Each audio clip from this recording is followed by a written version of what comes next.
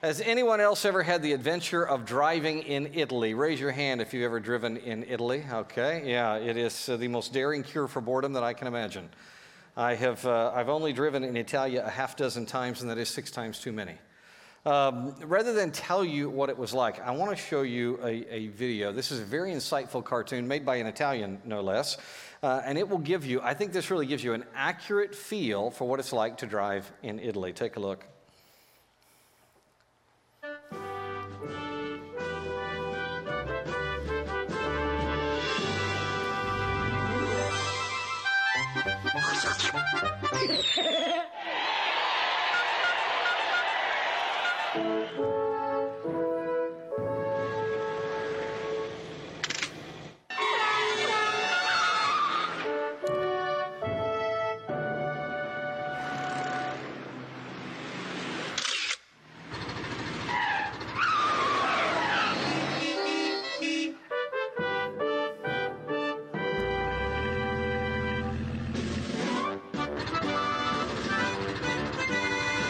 So true.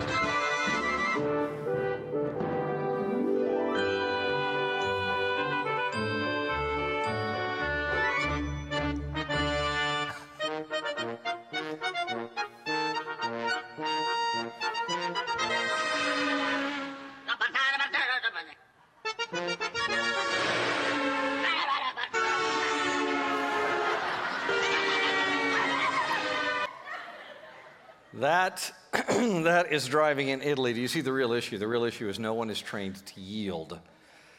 Now, it's funny to watch, but it's pretty hard to drive in a culture where no one yields in the same way. It's pretty hard to live in a church or a society where no one yields. The Apostle Paul was very fearful that the classical Roman churches, and all of us who have followed them, would end up looking like this curmudgeon or driving like that video. So God gave us a powerful reminder to yield in the book of Romans.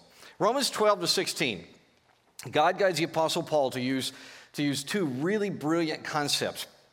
He gives provision and precept, and he uses those to drive his point. And they're always tied to 2 different verb forms. Let me show you how this works. The precept, the statement of how we're supposed to act, is always tied to a blessing, to a provision from God. So we start in Romans chapter 12.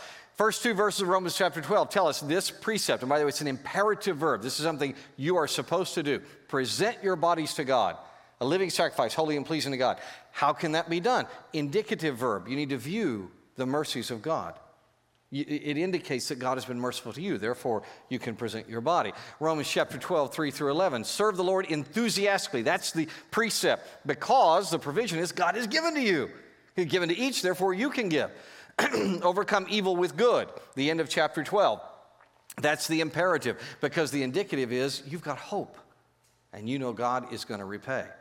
Romans chapter 13, give to each person whatever is due them. How can you do that? Because authorities are established by God. That is God's indicative provision. Owe nothing but love to anybody, says Romans 13, 8-10. Because the provision is God's given you love, and love fulfills the law. Put on, end of chapter 13, put on the Lord Jesus. That's the big precept you're supposed to do. Because God has provided for you this wonderful indication, it is time for you to wake up. And that takes us to chapters 14-15. Chapters 14 and 15 serve as a blueprint for toleration.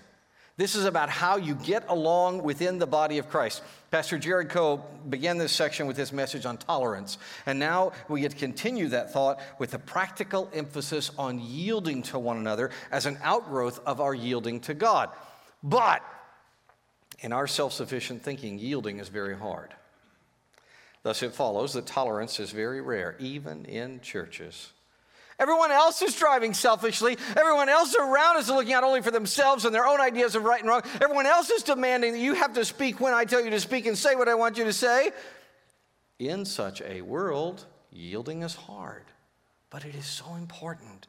It's so important that God keeps emphasizing it again and again. Look, in Philippi, God writes to the people in Philippi, and he tells them, respect each other. Euodia and Syntyche, I urge you to get along. In Corinth, he says, be in harmony. What is Apollos? What is Paul? You're in this together. And then to the Romans, he's just very blunt. He just says flat out, yield. In Rome, he says yield because he has to get firm with us because this is so tough for us. In fact, we can only do this thing that God wants done because of what God has done. All God's people said, amen. Look at our notes. You downloaded a bulletin online, I hope, or you got one when you walked in. Take a look. The precepts and the provisions. Those divide Romans chapter 14, verse 9, where we begin today, through chapter 15, verse 4, where we're going to end today, divides into 3 parts. This is so cool. As in all of Romans 12 through 15, so in our section today. Every imperative verb, that is every statement that we're to take as a precept for how we're supposed to live, is coupled with an indicative verb about something God has provided. The indicative verb reminds us of this privilege, this provision we have, and that provision leads us to rely on God's grace, to rest on his Spirit for the doing of the precept. So there are 3 in our section today. The first indicative verb is God is going to judge. God is going to reward. Therefore, the imperative that follows from that, do not place obstacles in front of other people. The provision is God has given you a conscience. So because he's given you a conscience, therefore, if you're unsure about something, don't do it. It's wrong. The example of Jesus is our last provision. Jesus didn't please himself.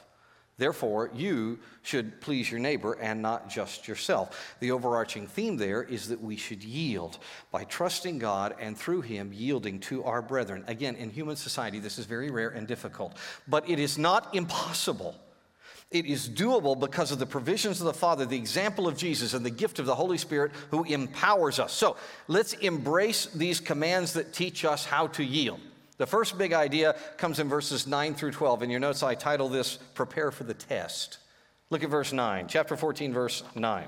Christ died and returned to life for this, that he might be Lord over both the dead and the living. But why do you judge your brother or sister? Or why do you despise your brother or sister? For we will all stand before the judgment seat of God. For it is written, and here's a quote from Isaiah 45 and 49, as I live, says the Lord, every knee will bow to me and every tongue will give praise to God. So then, each of us will give an account of himself to God. The provision or the privilege is that each of us is going to answer to the Lord. Look up here. Vema is the word that Romans 14 uses that we translate judgment seat. Vema is an official platform. In Latin, it's called a rostrum. Every authorized Roman city had one. It was a place where Roman citizens received judgment, usually in the form of rewards. This was a privilege because only citizens stood before the bema in the manner that is referenced here. Non-citizens, non-Roman citizens were not provided the full protection of Roman law, and they were never given rewards at the bema. The photo up here shows the bema at Corinth. That's the place where the Apostle Paul stood on trial before Gallio, the Roman proconsul who discovered he was a Roman citizen. In texts like Romans 14, 2 Corinthians 5, Paul borrows that image of the bema, and he uses the word judgment seat to declare that every single citizen of heaven, that's every one of us who trusts in Jesus, we are going to stand in judgment before the Lord Jesus. We will be judged by Jesus as he sits on his bema. This judgment is only for believers in Christ. Non-Christians are going to face the thing called the Great White Throne Judgment, which is detailed in the book of Revelation. This bema is for citizens of heaven only. Look, here are the pertinent scriptures. Look, 1 Corinthians chapter 3. Paul says this, according to God's grace that was given to me, I have laid a foundation as a skillful master builder, and another builds on it. But each one is to be careful how he builds on it. For no one can lay any other foundation than what has been laid down. That foundation is whom, everyone? Who is it? Jesus Christ. If anyone builds on that foundation with gold, silver, costly stones, wood, hay, straw, each one's work will become obvious. For the day will disclose it, because it will be revealed by fire. The fire will test the quality of each one's work. If anyone's work that he has built survives, he'll receive a reward. If anyone's work is burned up, he will experience loss, but he himself will be saved only as through fire. 2 Corinthians picks up the same bema idea, 2 Corinthians chapter 5, starting in verse 9. Whether we are at home or away, and by the way, in Paul's writing in 2 Corinthians, at home means in heaven with the Lord, because we're citizens of heaven if we've trusted Jesus. So whether we're at home, meaning in heaven, or away, we make it our aim to be pleasing to him. For we must all appear before the judgment seat of Christ, so that each may be repaid for what he has done in the body, whether good or evil. Now, there are wonderful Christians who see punishment in these passages. I don't. I agree with some of our Puritan forefathers who felt that the Bema is all about rewards. The Bema is where God exposes my supposedly good deeds to his holy fire, and nearly everything gets burned up. And even what remains must be understood as a grace gift from God. Truly, there is nothing that we bring to the Bema that isn't empowered and enabled by God. That's why this has to be called a provision. God provides for us to be rewarded. Some of our forefathers in Christ lived here in the city of Heidelberg. Anyone ever been to Heidelberg, Germany? It's usually Americans' favorite town in Germany. Our forefathers there, our Christian forefathers, had to really fight for their spiritual freedom. So they took biblical things quite seriously. To teach themselves and to remember them, these wonderful Christians developed a memory tool called a catechism. Their catechism was so insightful and so simple that it has lasted 500 years. And now it's called the Heidelberg Catechism. They did a really nice job with this provision in Romans 14 that each of us is going to answer to the Lord. Look at what they said. Question 62 of the Heidelberg Catechism. Why can our good works not be our righteousness before God, or at least a part of it?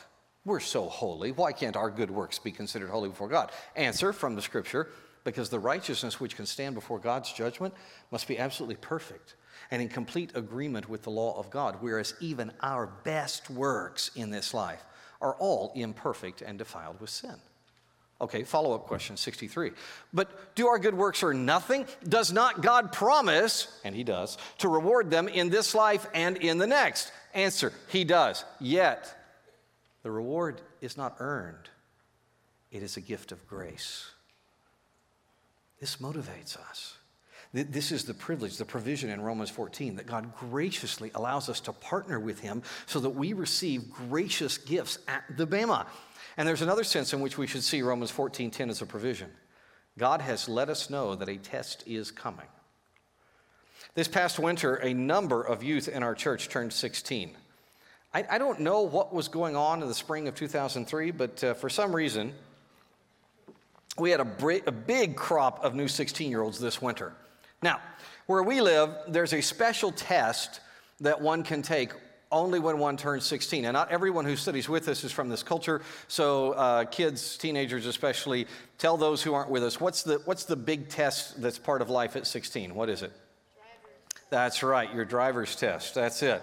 The big test at 16 is the driving test. The driving test is a really important way for our state to make money. Oh, I'm sorry. Did I say that? Did I say that out loud? Let me try again. The driving test is a really important way for Texas to reward those citizens who study hard and prepare to receive the reward of a legal Texas driver's license. When a teenager reaches 15 in our culture, he or she usually starts working on driving, much to their parents' chagrin. They get ready for the test they know is coming. That privilege of knowing that we're going to face a certain test of our good deeds, we're going to face certain judgment, that leads to a precept. And the precept is, don't block the brethren.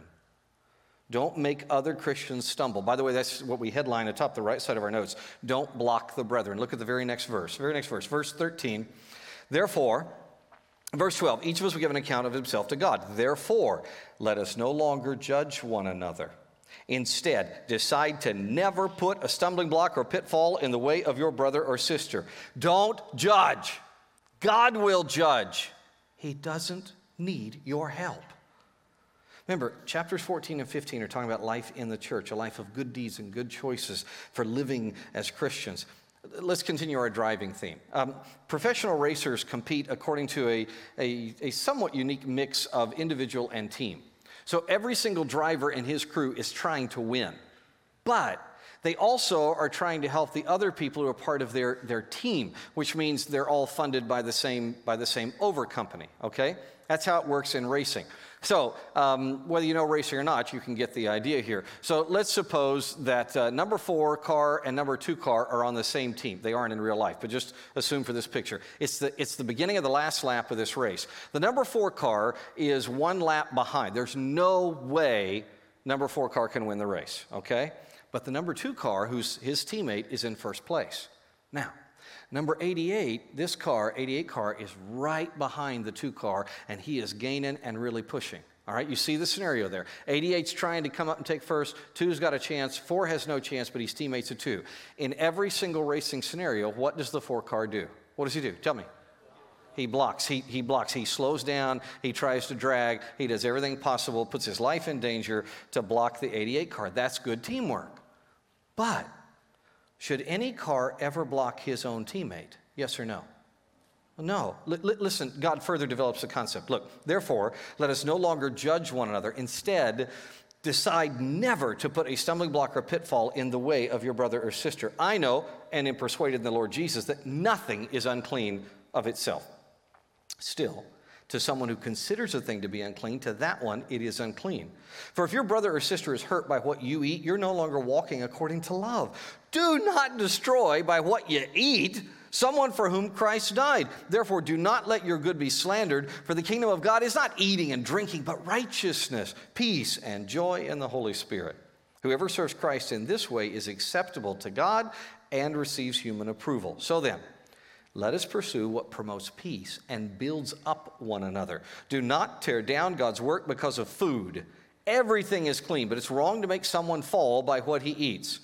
It's a good thing not to eat meat or drink wine or do anything that makes your brother or sister stumble.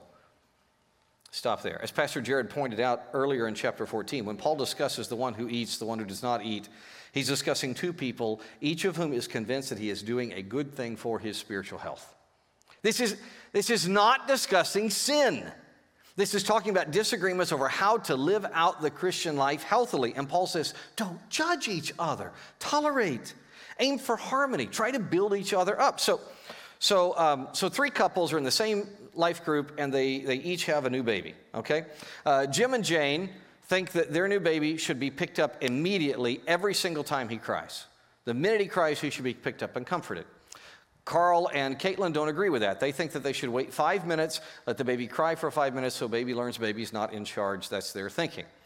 Pedro and Pam basically have an attitude that if there's no toxic waste smell, then everything's good. So they just let the baby cry. All right. Do you know, and I hope you do, the Bible gives absolutely no firm resolution on this whatsoever? And yet, I have seen friendships dissolve. I have seen small groups splinter over this issue. And each couple judges the other and builds up these ancillary scriptures to try to prove their case. Instead, knowing that God will ultimately sort all differences out, that Jesus will reveal good deeds done from good motives and reward them, then we should get off of the judgment seat and we should get on with the blessing of yielding to our brethren. This is not being soft on sin. This is yielding to each other on disputed issues of good works. In fact, God takes this up a notch. Look, he takes the concept even further. I need to be so yielded that I not only quit judging you, I actually adapt my behavior to fit your needs. I quit littering on the roadway in front of your car, to use our driving theme. So, when I'm in Italy, you guys know I don't teach in a tie, but I do in Italy. Because if you don't have a tie on in Italy, it is not considered appropriate. You're not taking God's word seriously. So I wear a tie. When I go to Germany, when I teach in Germany, I drink beer. Ugh, nasty stuff. Yeah, I sip beer, but I have to because I don't have to, I choose to because only the weirdest cults there don't drink beer.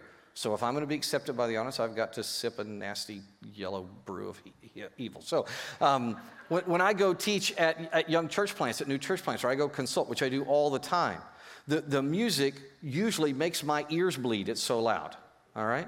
I don't say a word. I just enjoy them and enjoy the Lord because that's what's best for my brethren. Here's the point. The point is that when I get caught up in my personal preferences, I've forgotten the point. Verse 17 reminds us that if we keep the kingdom of God from spreading because of some personal issue, we have neglected what we are all about. This life is not about you or me. It's about God's kingdom, period. Listen, I want to say to you what I think may be the most important application of Scripture to this age. Don't litter the roadway in front of God's other drivers. Shut up. Don't throw out your opinions to smack on somebody else's windshield. You'll probably cause a wreck, and even if you don't, you know what's going to happen? You're going to miss out on rewards later when Jesus puts all of your words and works to the test. Which leads us right into the second main issue, verses 22 and 23. Take a look. Whatever you believe about these things, keep between yourself and God. Blessed is the one who does not condemn himself by what he approves, but whoever doubts stands condemned if he eats, because his eating is not from faith, and everything that is not from faith is sin. Now, God gives a balancing point here. Yielding to the weaker brother does not mean sinning. Anything not done from your understanding of Scripture is sin. Everyone else jumps, it doesn't make it right for you to jump if you believe jumping to be wrong. The point here is that while you accommodate your weaker brother, at least the one you consider weaker, he thinks you're weaker, you don't violate your own convictions that have been formed in Scripture and by the Spirit. Be true to your conscience as it's been developed by God's Spirit, God's Word. And that's the provision. God has given you a conscience. You see, earlier in Romans, Paul established this idea of a conscience. Maybe the most brilliant philosophy ever written by humans is his passage on the inbuilt sense of right and wrong that is built into every human. Made in the image of God, we have an internal sense of what is correct. Look at what Paul says. This is absolute genius. Romans 2:14. Even Gentiles who do not have God's written law show that they know his law when they instinctively obey it even without having heard it. They demonstrate that God's law is written in their hearts, for their own conscience and thoughts either accuse them or tell them they are doing right. It's absolutely brilliant. God has given each person a conscience. Even non-believers have an inbuilt sense of right and wrong. Here, let me show you. I need a volunteer. I need some young person who wants to come up and act. All right, Carson, you were the first. You had your hand up first. Come stand right over there. All right, right there in the spotlight. Now, this is called Reader's Theater. Here, step right up this way. There you go. You're going to need a little room here. This is called Reader's Theater, which means you don't say anything, but you act out whatever I read. Okay. The only thing is, when I say freeze, you gotta freeze. You gotta stop. Okay. All right. Here we go. Let me get my script. It's over here. All right. Here we go. You ready? George. That's you. You're George. George was kicking a soccer ball around with his cousin. George was really good. In fact, he was by far the better dribbler. Let me see some dribbling. There we go. And his cousin was becoming frustrated. Keep dribbling, George. Freeze. Very good. All right, now, stay frozen. By golly, all right. Now, the audience is going to choose the cousin's name, all right, this frustrated cousin. The cousin's name was, you can choose Eustace or Beelzebub. All right, Eustace. There was once a boy named Eustace Clarence Scrubb, and he almost deserved it. My favorite beginning to any book ever. Eustace. How many want the cousin to be named Eustace? Okay. How many want him to be named Beelzebub? Oh gosh, what are you getting online? Are you getting? Is it one way or the other? Mixed, like okay. All right. I got it. Okay. You ready? All right. Unfreeze. Cousin Eustace Beelzebub was so grumpy that George had a hard time not laughing. Eustace Beelzebub was a spoiled brat, and he was very angry anytime he didn't get his way.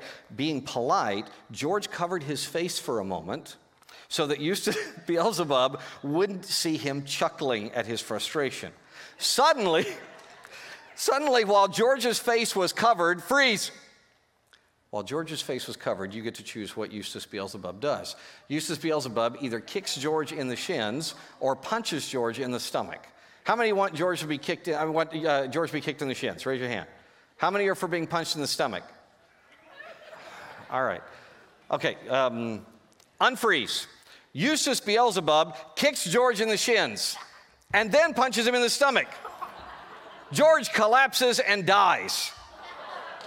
Quickly. All right. The end. Give George a hand. That was awesome. Way to go, George. All right, audience, freeze, tell me. Every court, everywhere in the world, would say that Eustace Beelzebub is guilty or innocent. Which is it, guilty or innocent? He's guilty, of course. Why? If we're just evolved scum, if there is no God, if the fittest really do survive, then why is what Eustace Beelzebub did to George wrong? Why does everyone everywhere living under different cultures, different laws, different traditions, why do all people believe it is wrong to kill your cousin over a game?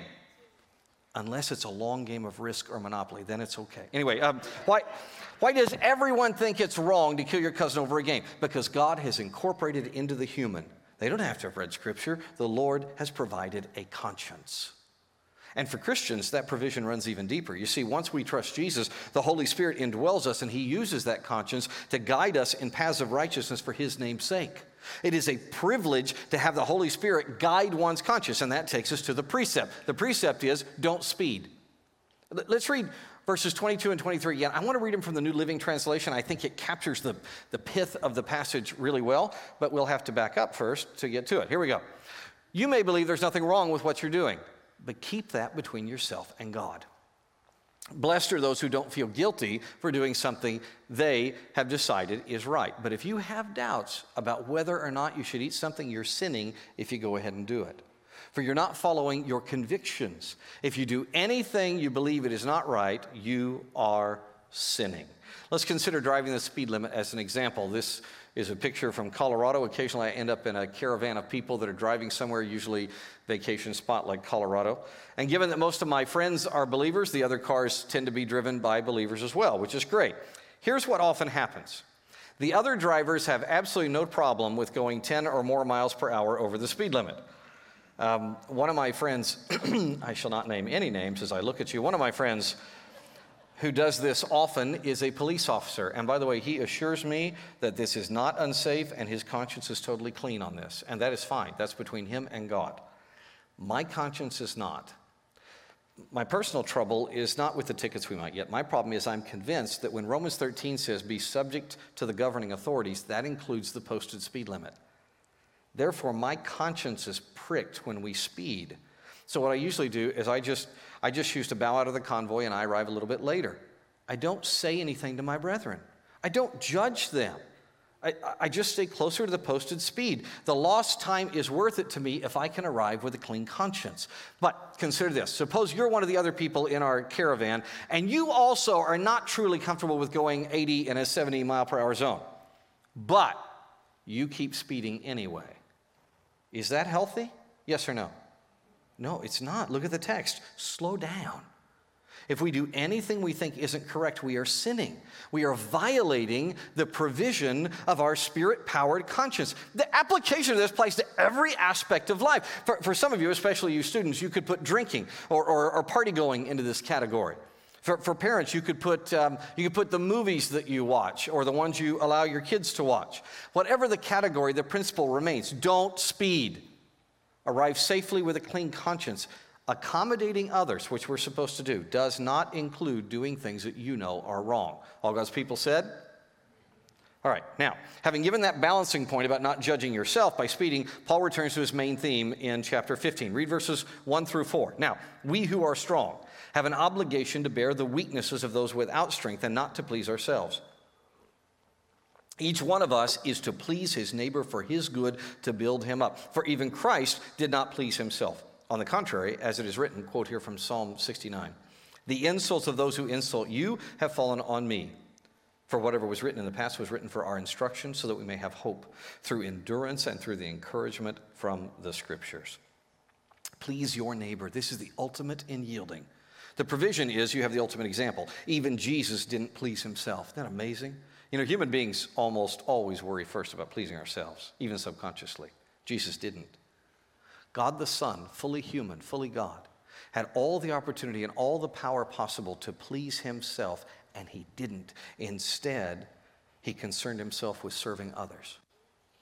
That's what we celebrate here every month. This communion is a remembrance ceremony that Jesus chose not to please himself. When he was in that Garden of Gethsemane, Jesus prayed that this cruel cup of crucifixion might pass, but he yielded to the word of the Father. Jesus fell down and humbled himself. He offered his own body as a sacrifice for you and for me.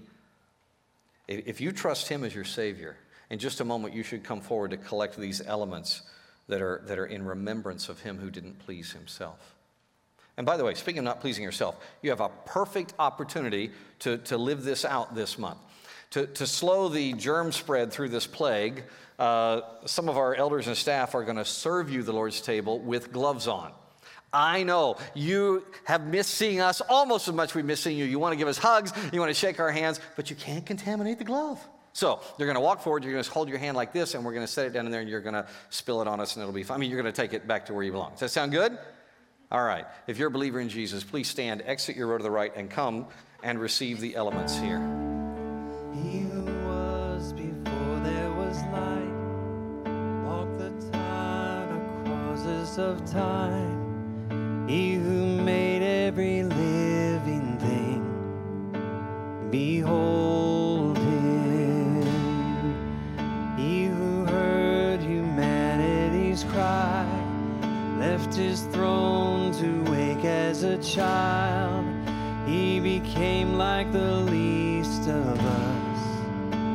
Behold him, Jesus, Son of God, Messiah, the Lamb, the roaring Lion. Oh, be still and behold him.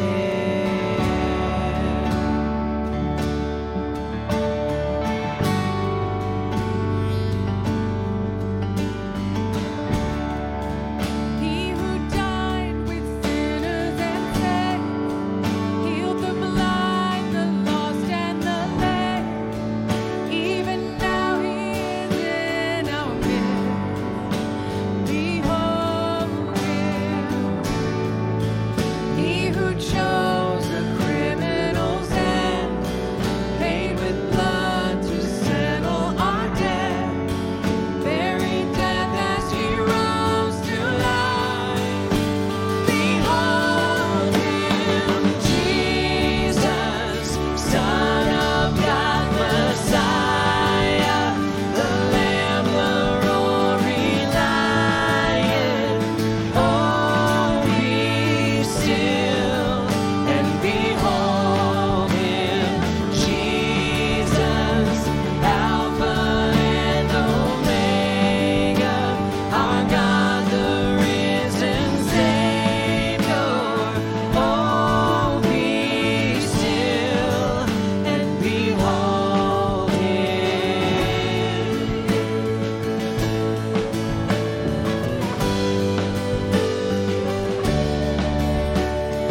Holy, holy, holy is the Lord God Almighty.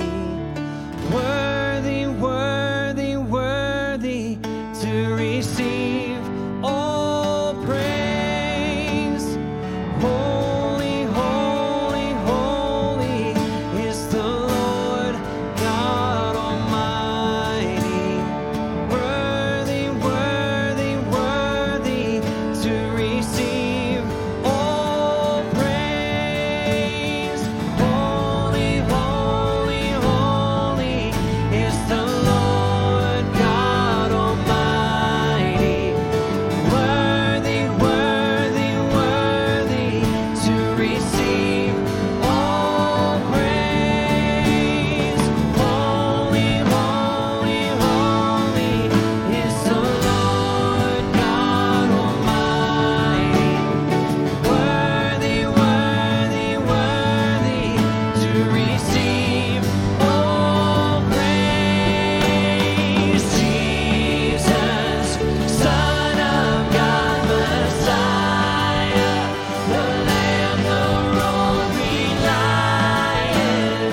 Oh, be still and behold him, Jesus, Alpha and Omega, our God, the risen Savior.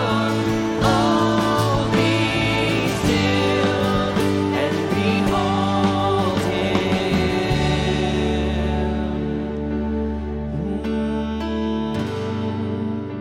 Behold him. Underneath in your cups, you've got two. If you can, get out the bread. This bread's in honor of his yielding himself for our salvation. Let's take in remembrance of Jesus.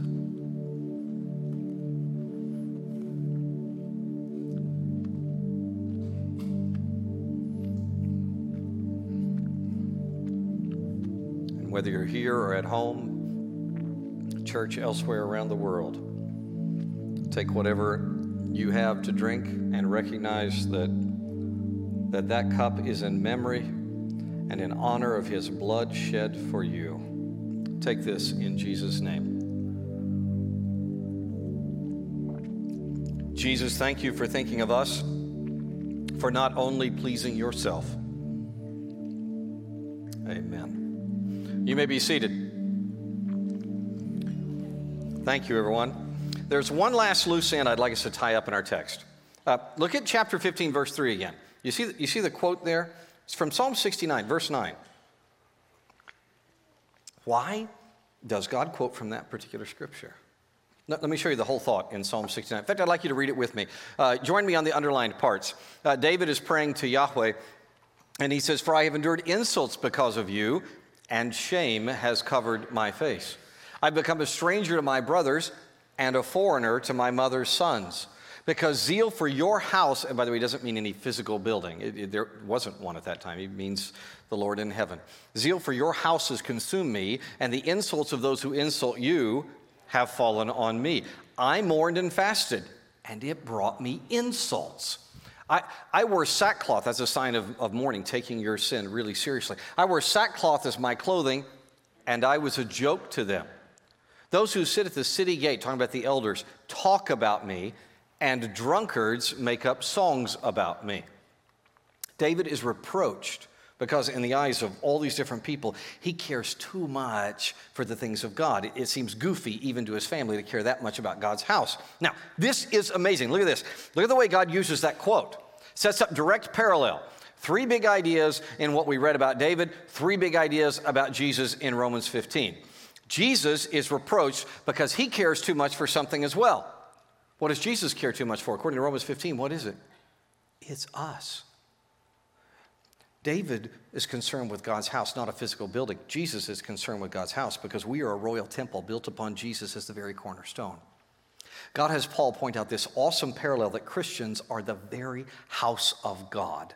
Do you see the parallel? Jesus was willing to endure even more abuse than David did, all because of his love for this living house. All God's people said? And that example is the provision of God.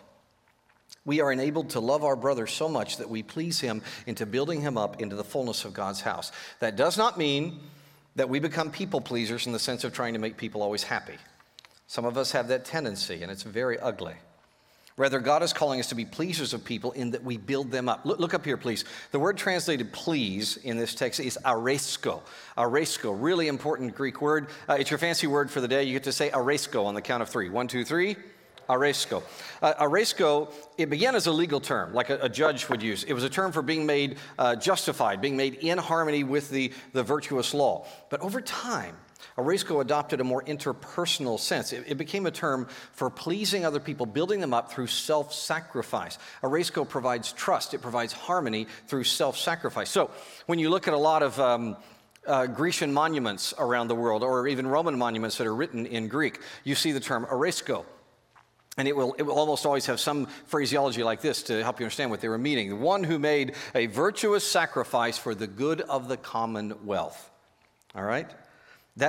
That's what is being described here. Memorial Day is a great way to think about it if you're an American. In the modern United States, Memorial Day is an Aresko-type holiday. We celebrate those who laid down their lives for the good of the commonwealth. And that's our precept. Our precept is please your neighbor for his good. Christians are commanded to aresko, to give ourselves for the creation of trust and harmony through sacrifice for the good of the commonwealth. And boy, is it needed. Trust and virtue are in rapid decline across the West. I want to show you something. This is a horrifying but unsurprising chart. Probably the most insightful and interesting doctoral dissertation I've read recently. I used to grade those things. Ooh, that's a tough one. But this one is absolutely brilliant. This guy, Brian Grimm, did his dissertation on the appearance of certain words in English over a 200-year period, from 1800 to the year 2000, okay? And yes, his name is appropriate because what he finds is very grim. Thank you. I thought you would catch that. Here's what he did. He looked first for this phrase, lack of trust. He developed a little algorithm that looked through every book, which is nearly every book ever written in English, in the Google Translate, and it looked for it looked for the phrase lack of trust. 1800, the word almost didn't even exist, which is really astonishing. It doesn't appear hardly ever in any writings. It slowly raises and during the Civil War, but even then, not all that much. People were killing each other, and it hardly even raises. But boy, we hit the 1960s, pew, rockets up. What happened was that lack of trust spread throughout society. In fact, it affected even the highest reaches of government. I want to show you this is a different study. It's by Pew Research Center, and this is public trust in government in the United States, 1958 to 2019. And it starts in 58, Eisenhower, 78% of people said, I trust the American government. That dropped precipitously during the Johnson administration, Vietnam, kept dropping forward, and Carter had hit a real nadir. You had a bit of a resurgence that lasted through all the Reagan years. This high point right here is when the Berlin Wall fell and communism ends up being defeated. And then it really tanked down during Clinton, but then rose during his last year's administration. This high point is 9/11, the beginning of the war on terror, and then it just cascades down from there all the way through Bush and Obama and Trump, all the way down to where less than 20% of Americans over the last 8 years have really trusted the United States government. Now, the researcher who put this together, Mr. Grimm, he noticed something, and this is what his whole dissertation was about. Trust and virtue are tied together. And he proved it by looking at the words. Okay, now, this is amazing. Look at how often in 1800 virtue appeared. And I know that percentage may look small, but there are 800,000 words in the English language. And for virtue, that one word to appear that often, that's actually very, very often. But virtue begins to go down, and it goes down to where trust is, and then stays right with trust in a very close line all the way through. You see, as virtue goes down in a society, so does trust. That's why police brutality and racism spark fearful riots. That's why fearful riots spark unvirtuous, lack of trust, police brutality. When you're not virtuous, as virtue declines, everyone around you becomes untrusting. As they become untrusting, virtue declines further. And then other people don't trust. But you and I have a secret weapon that can break the cycle. We can raise trust, not only among brethren. You and I can raise trust in society as a whole. We can arresco. We can please others by virtuously sacrificing for their common good instead of becoming more fearful all the time, which you know is a real temptation for every one of us. Instead of becoming more untrusting all the time as virtue drops around us, let's do something different. Let's start a revolution where we are concerned with pleasing our neighbors for their good instead of just pleasing ourselves. Let's raise the virtue meter up by virtue of our sacrifice. And I mean real virtue, not fake virtue signaling, whatever in the world that nonsense is. I mean genuine virtue, which rarely ever signals itself. If we'll do that, you know what happens? Trust will follow. Yes, of course we're going to disagree still. We're dealing with human beings. Yes, of course, if we sacrifice for people, people are going to take advantage of our kindness. They are human. But because of what God has provided for us in Jesus, we can do what God has commanded of us. And in a world that is in need, that is life-saving. All God's people said? I want you to look at the life change objective in our notes. We don't usually do this, but in your notes every time at the top is an objective. What I think the Lord wants us to get at through this text we're studying that day. And today it attempts to summarize this whole passage in one word: yield. Yield. Do you know when you drive in Rome, you are 50 times more likely to be injured than you are driving in London, even though they are equally congested? 50 times more likely to be injured in Rome. Why? Because no one there yields. You and I have a choice. You and I have a choice. We can add to a culture of injury where no one yields, or we can practice and we can teach yielding. Let's yield. Pray with me, please. Father, I pray for myself, I pray for my brothers and sisters, that we will yield because of what you have done. Let us do what you want done. Not being people pleasers in the sense of kissing feet and dancing to tunes that people play in the square, but genuinely giving ourselves for the common good. And I pray this in Jesus' name, amen.